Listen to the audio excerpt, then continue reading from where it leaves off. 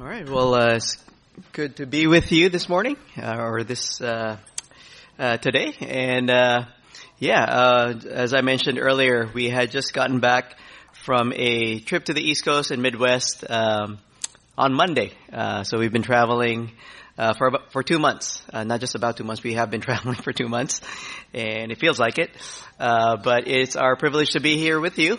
And so what we thought how we'd start is I just have my wife Sandy share a little bit about her testimony and about how we met, and then I'll continue from there. So, hello, good afternoon. My name is Sandy Luciano. I was born and raised here in Southern California. I was born in Torrance. My family moved up to Agua Dulce when I was in second grade. So I stayed in Agua Dulce until I got married, which is north of Santa Clarita. Most people know where it's at now. I always had to qualify. Growing up, no one knew where it was. But I went to high school at Bishop Alemany, which is in Mission Hills, not too far from here. Graduated. Went to school at COC and then transferred to CSUN, where I graduated with my BA. It was when I was at COC when I got saved. I grew up in a Christian family. I grew up going to church on Sunday. We were just like a Sunday church family. We weren't really involved at church. We didn't do much outside of church, but we faithfully went to church. So when I was in COC, a friend invited me to the Bible study they had on campus through Crossroads Ministry. I always had the desire to be involved in church, so I was eager to go. So it was mostly for social reasons that I went to the COC Bible study. At the time, they were going through the doctrine of election, and my personal belief was that deep down, everybody is ultimately a good person. Or this was before I was saved. So that even the people in jail, ultimately, if they were given the right circumstances, deep down they're a good person. So when I started hearing about the doctrine of election, it really questioned what I believed. Because the doctrine of election says that man is depraved. And I thought very highly of myself. I remember reading the verse from 1 John chapter 1, he who thinks he's without sin is a liar. So I remember reading that and I'm going, oh, there's my sin. I must be a liar. Because I couldn't name what my sin was. I was so blind. So it was it was like a series of on the doctrine of election that I realized I was in need of a savior. So God saved me at that point. I started growing and got more involved in Crossroads Ministry. I started attending a few Logos classes, which is when I first initially met Alan. He was also in a Logos class. From there, then I had a desire I liked the idea of full-time ministry. It was at that point I was trying to figure out what to do with my life.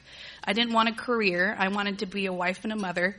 But I knew because I was a woman, obviously God's role for me is very different.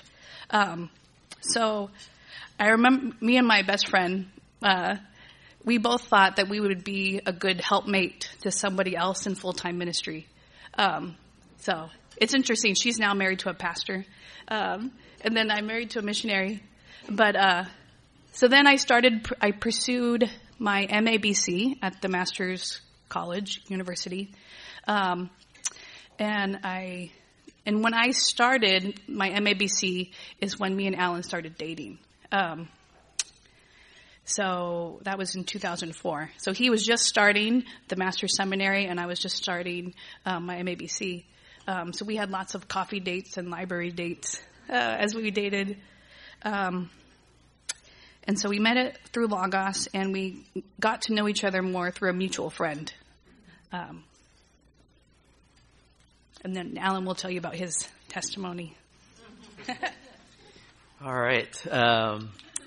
Well, as Lauren mentioned earlier, I was actually born in the Philippines, born to a Catholic family, as most people in the Philippines are. And when I was 15, in 1992, my family migrated here to the United States, settling in California, Southern California. Went through Catholic school from preschool all the way through high school here. And it wasn't until my very last quarter at UCLA that I got saved. At that time, I was working this was late 90s. At that time, I was working as a web developer. And back then, that was the height of the .com boom, if you would remember. And so if you knew how to make a website, companies would just throw money at you. And it was crazy. I mean, people would pay me just to attend a meeting. And so I thought, hey, this is why my family moved from the Philippines to here. It's an American dream. And I still had a couple of units left in college, so I was working part-time, but I was being compensated like as if I was a full-time employee. In fact, I knew at that point that I was making more money than some of my friends who had already graduated a couple of years before me from college. And so I thought, this is exactly what I want to do. This is exactly where I want to be. But after a few months of that, it dawned on me, man, if this is all I have to look forward to after graduating college and this is the rest of my life, it's pretty sad. Just sitting in front of a computer, 8 to 10 hours a day, writing code. And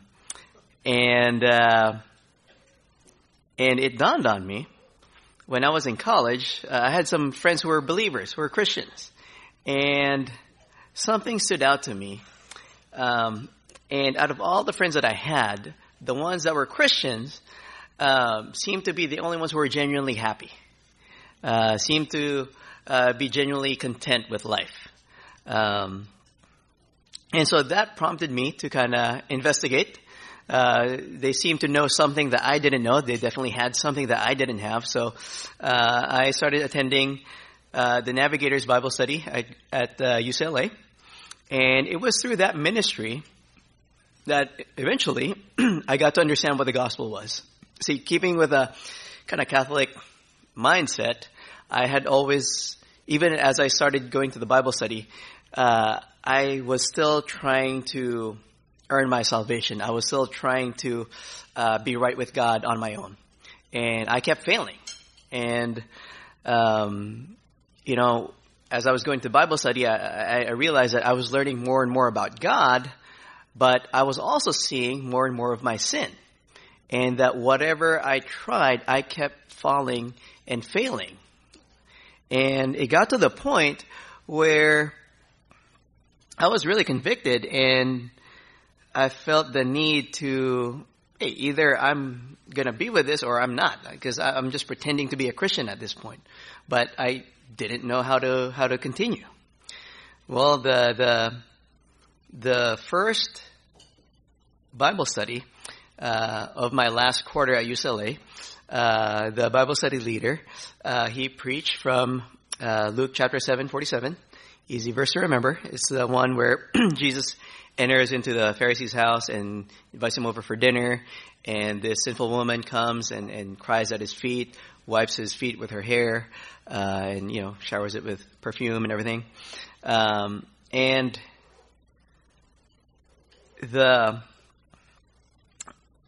as the Bible study leader was explaining it, that it dawned on me. It finally clicked. The gospel finally made sense to me.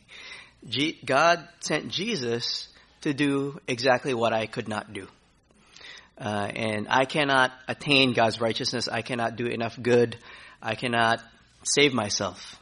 I cannot clean up my life so that I can be presentable to God. God sent Jesus to do exactly what I could not do. And it is only through His grace and what He accomplished on the cross that anybody can get saved. And so that was the night that the gospel became clear to me. This was April 2000. I graduated that spring, and not really knowing anything as a new believer. I didn't really know how to break the news to my parents, like, hey, guess what? Aside from my college degree, I also have a new religion now.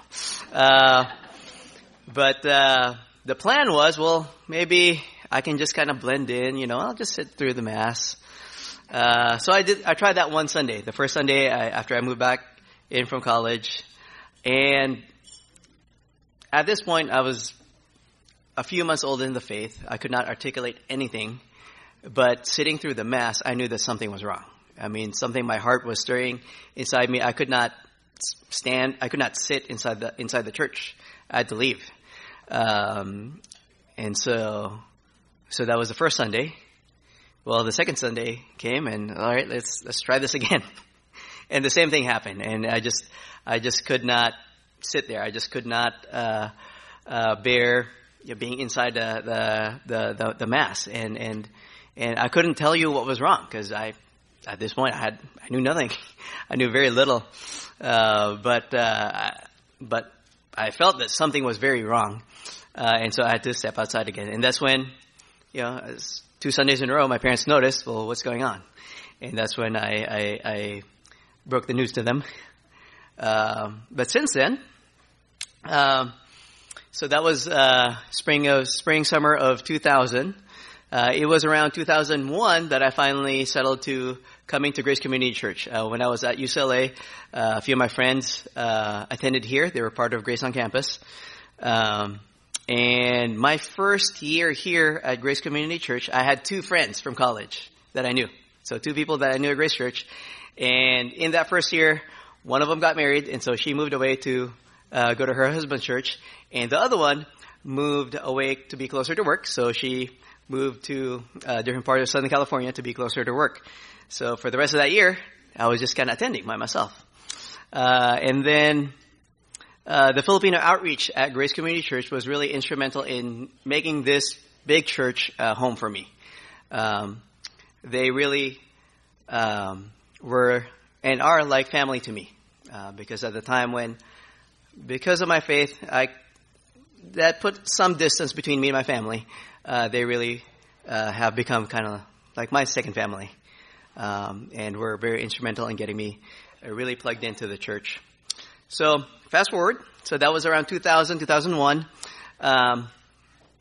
2004 was when I started seminary, and shortly before that was when I met Sandy.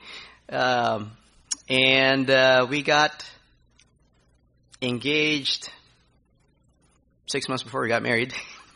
And it's easy to remember because unlike a lot of other seminary guys, I just knew I couldn't get married in the middle of a semester. So it was either summer or Christmas break that we would get married. So we got married summer 2006.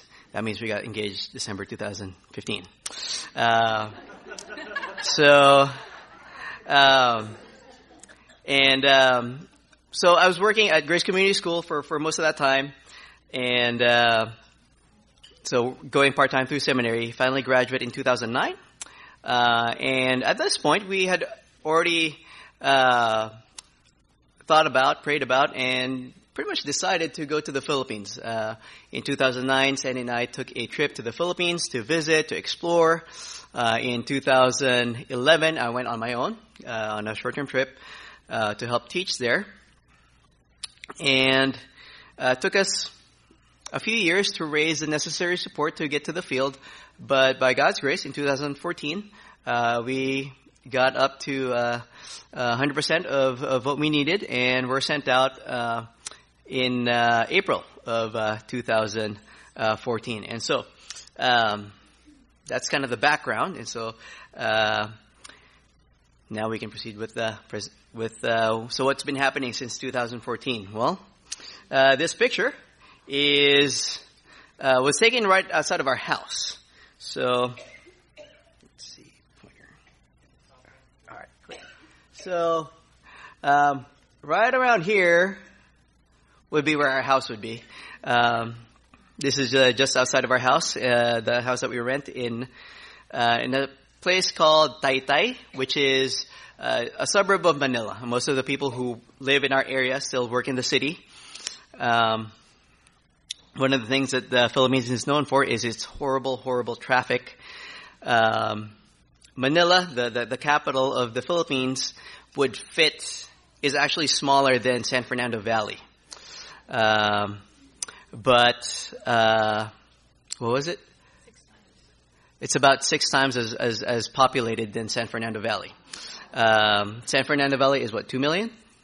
And then 12 million. Okay, so 2 million is San Fernando Valley.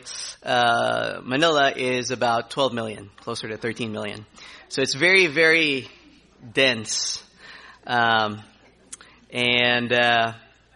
you know how here we have the 20-minute rule? You can pretty much get anywhere in about 20 minutes, give or take, depending on traffic. Well, in Manila, we have the 3-hour rule. You can get anywhere within 3 hours if you want to be there on time. So, here's our family. Noah is downstairs at nursery, and there's Sandy. Trevor, our middle child, is 6, and Jacob, our oldest, is 7. And if you'll notice, this is me before the mustache. This is picture's about a year old, so not long after this picture was taken, I started working on growing my mustache. It's taken that long. But where is the Philippines? So Philippines is that kind of orange country right there. We are south of China. There's China, and east of Vietnam. So we're kind of our own little set of islands. Right on top of the Philippines, that is Taiwan. And I have a friend who is a pastor in Taiwan, and he said that on a clear day on the southern tip of Taiwan, you can actually see the northern islands of the Philippines. And there it is. So in 2014, we were sent off to serve at the Expositors Academy, which is the local Masters Academy International Training Center. If you're not familiar with TMAI is a network of Bible training centers all around the world. I think there's about 17, staffed by graduates of the Master's Seminary. And we all pretty much do the same thing. We train local pastors to preach expositionally. We train pastors in expository preaching. And we have a video that we'd like to show you that has just a few testimonials from some of our students who are in the program. So you can watch that shortly. Living out the words of 2 Timothy 2:2, the Expositors Academy was founded by graduates of the Master's Seminary in Los Angeles, California, and is a member of the Master's Academy International, or TMAI. The Expositors Academy is committed to serving churches in the Philippines by providing pastors and church leaders theological training that is focused on developing biblical knowledge, Christ-like character, and biblical ministry, with the goal of seeing churches and ministries built on the faithful exposition of the Word of God. It greatly affected my ministry because we all wanted to serve the Lord. We all wanted to be faithful to Him. And sometimes it's really a struggle on how to do that. The Expositors Academy has been very helpful to guide us, in basically the how to be faithful in that, how to be obedient on that mandate to us in our ministries. The Expositors Academy teaches in 4 locations all over the Philippines. In Manila, which is the capital, in Davao, which is in the southern part of the country, Cebu, which is in the middle of the country, and Baguio, which is a few hours north of Manila. And we offer 2 certificate programs, a certificate in biblical studies and a certificate in expository preaching and pastoral ministry. The expository preaching and pastoral ministry program focuses on biblical exegesis and expository preaching by having students regularly work at interpreting and preaching the various genres of Scripture. The thing that has been very valuable to me is as we go through all of those exercises, which is hard, but it does make us understand the depth of the Scripture that we're studying, and it's something that I would recommend for everyone that they take something like this or take this course, because it's one to do self-study, it's another to be guided, so it's really a good experience. One of the most helpful things was diagramming, really being able to break down a verse or even a paragraph and to express it in such a way that you immediately see what the main idea is and how the other parts of the sentence and the paragraph connect to the main idea.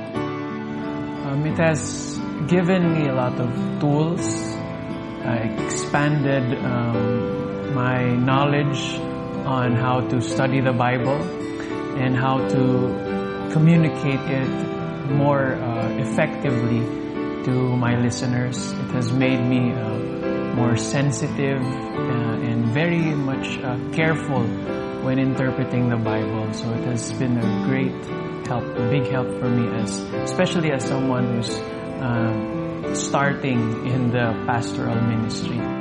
The Biblical Studies program emphasizes biblical exposition and is geared towards church workers, lay leaders, and busy pastors who want to continue to grow in ministry effectiveness. The biggest thing that I've learned is to be able to approach different genre of a text, epistles, narrative, poetry, to be able to interpret it clearly and not only to interpret it but also to communicate it as well so that the people nowadays could understand it and also to help them apply the text on their day-to-day living.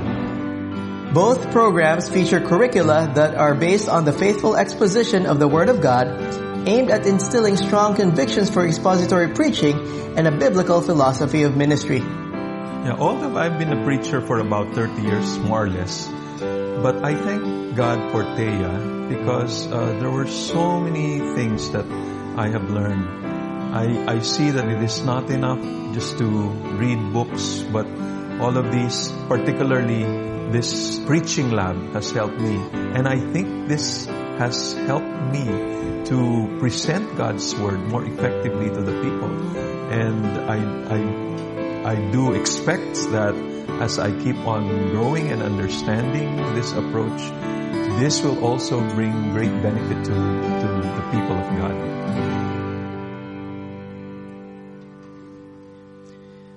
All right, so that's a short summary of the ministry that we are involved with in the Philippines.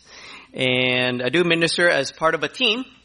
So just going from left to right, the very left there is Tim Carnes. He's actually from Calvary in Burbank, and he's still based in Burbank. He flies out to the Philippines maybe 4 times a year and helps us with our modular preaching program. He was very instrumental in getting that program launched for us.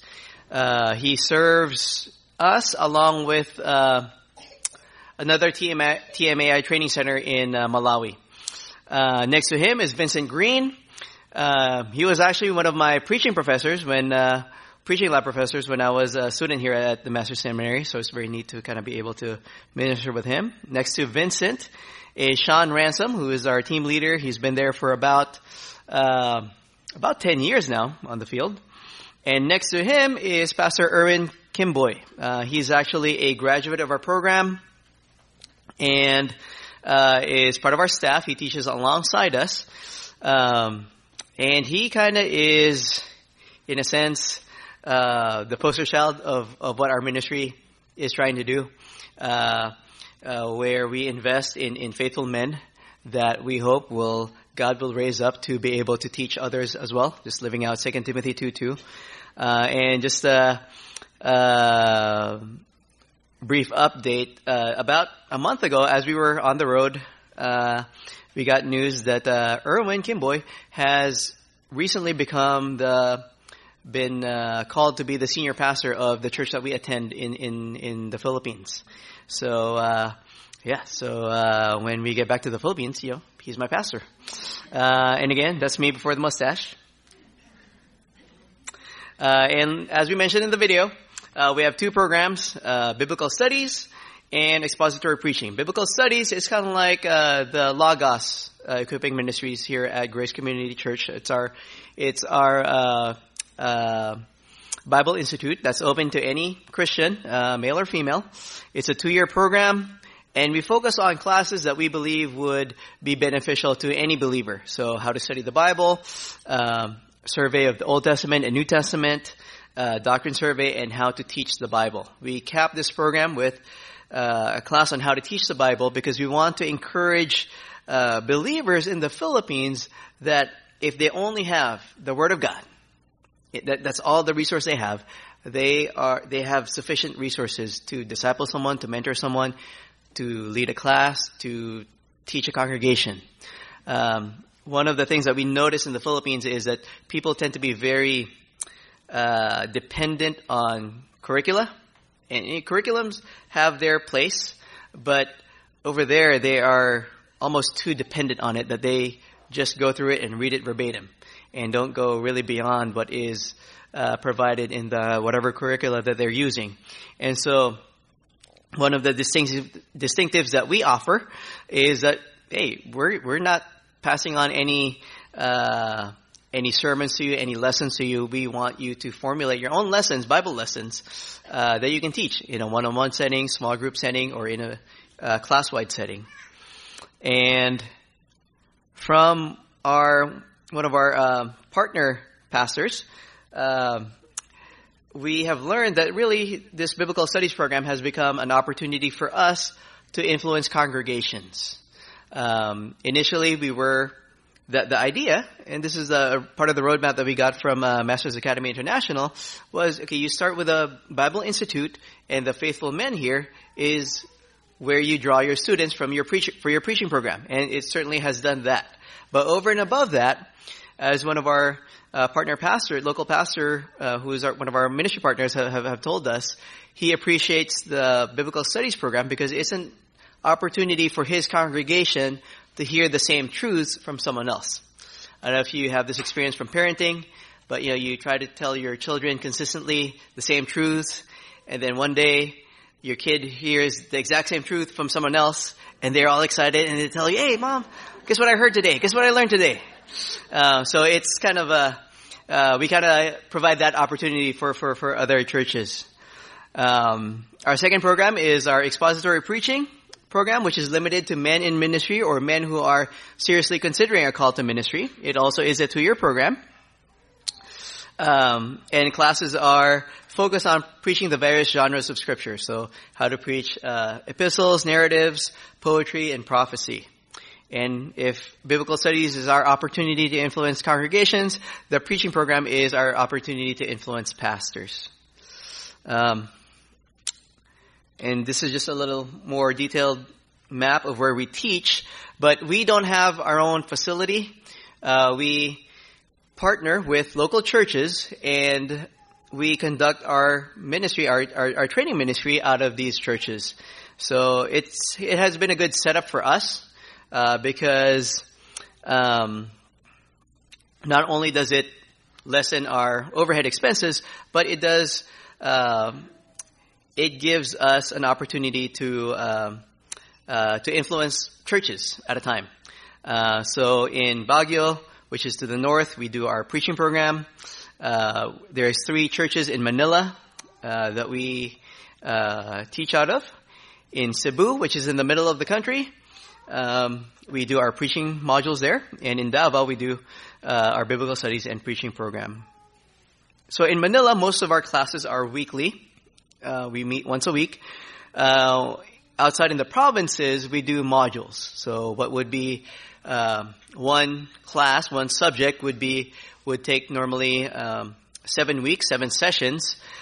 We would condense that 7-week session into anywhere from a 3 to 5 day intensive week, where we can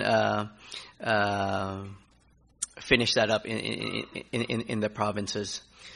And just some recent ministry highlights. Earlier this year, we had a group of biblical study students graduate from one of the churches we work out of in Manila. This is actually from the church that we attend in Manila. And there's about a little over 20 people here, and representing a handful of churches, most from our own congregation that we're part of, But there's also a handful of churches represented who are kind of in our area. There are elders, church administrators, Sunday school teachers represented in this group. So we've been very blessed to be able to partner with these churches. And right after the week after this graduation, we started the second batch, the second group, in the same location. And we were very encouraged to know that some of the people that, the elders from this group were discipling, the people that they were kind of mentoring, those have joined us for the second batch of biblical studies. So we're very encouraged about that. And also, since just before we came here in June, we've been here in the United States since June. The week that we came here was actually Steve Lawson had a conference in the Philippines. And it was very, very well attended. His pastor's seminar, his pastor's conference, had over 800 attendees. And the next day, he did a sufficiency of scripture seminar open to anybody, not just pastors, and close to 1,000 attendees came. And these are very great numbers for us, and it indicates for us that there's not just a need for training in expository preaching in the Philippines, but there's a demand for it. People are hungering for it, and that's very encouraging for us. And this conference was hosted by one of our partner churches, Higher Rock Christian Ministry, Higher Rock Christian Church, and they gave us a very prominent spot during the conference. Time on the stage. Actually, the video that we showed you was prepared for that. And we've been following up. Our team in the Philippines has been following up on leads to conduct more ministry, more training from this conference. And so, in terms of what's next for the ministry, so in the last 3 years, we were able to revamp our biblical studies program. We were able to launch our preaching program. The next thing for us would be to launch a Master of Divinity. That's something that's a few years down the road. In fact, this December, I'll be starting the modular THM program here at Master Seminary to kind of have the necessary credentials to teach at the MDiv level. So the Master of Divinity, that's something we're hoping to offer in a few years. The more pressing need for us right now would be to train some of our local graduates to have them join us in teaching. And we've already identified a handful of faithful men from our current classes that we would like to have join with us in various capacities, whether full-time staff, part-time staff, or just as guest lecturers, as many of our students are currently pastoring. And so that's kind of a bird's eye view of what the Lord has been doing in and through our ministry for the last 3 years. And to kind of give you, for me, going back to the Philippines has been kind of like going home. One of our partner churches is actually not far from where I went to school when I went to the Philippines. But for Sandy, that was a more kind of a new experience. So she'll share real quick about just kind of how it's been like living in the Philippines. So, the quick answer is, what is it like in the Philippines? It's hot. Very hot. You don't stop sweating. You're never cold unless your air conditioning's too high.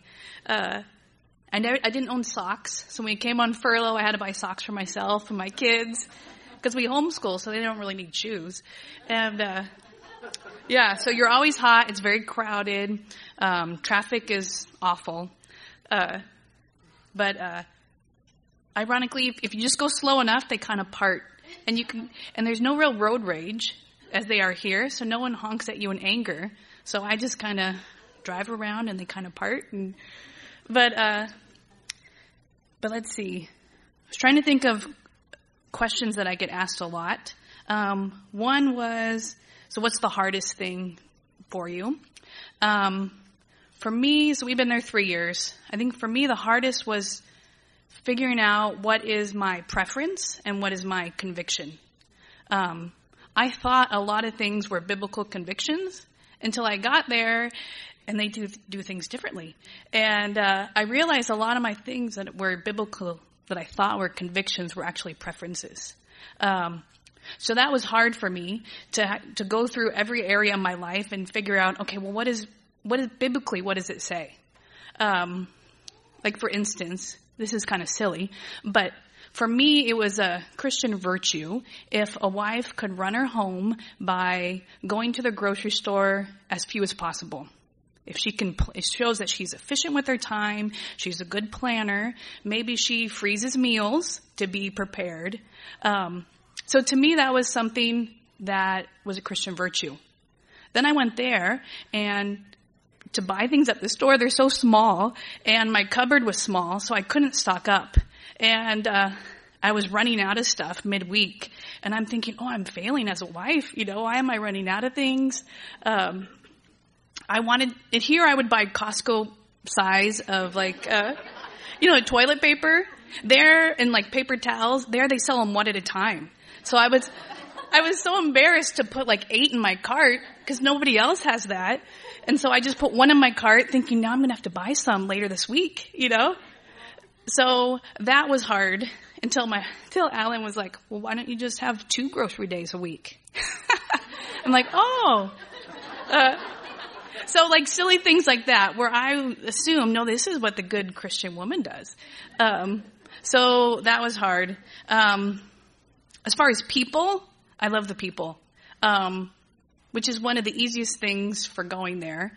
Most of all my in-laws, my mother and father-in-law are now saved, but the rest are mostly not saved. But they're the most loving, gracious family. And I was thinking, if this is what unbelievers are like, sure, let's go to a whole country full of them.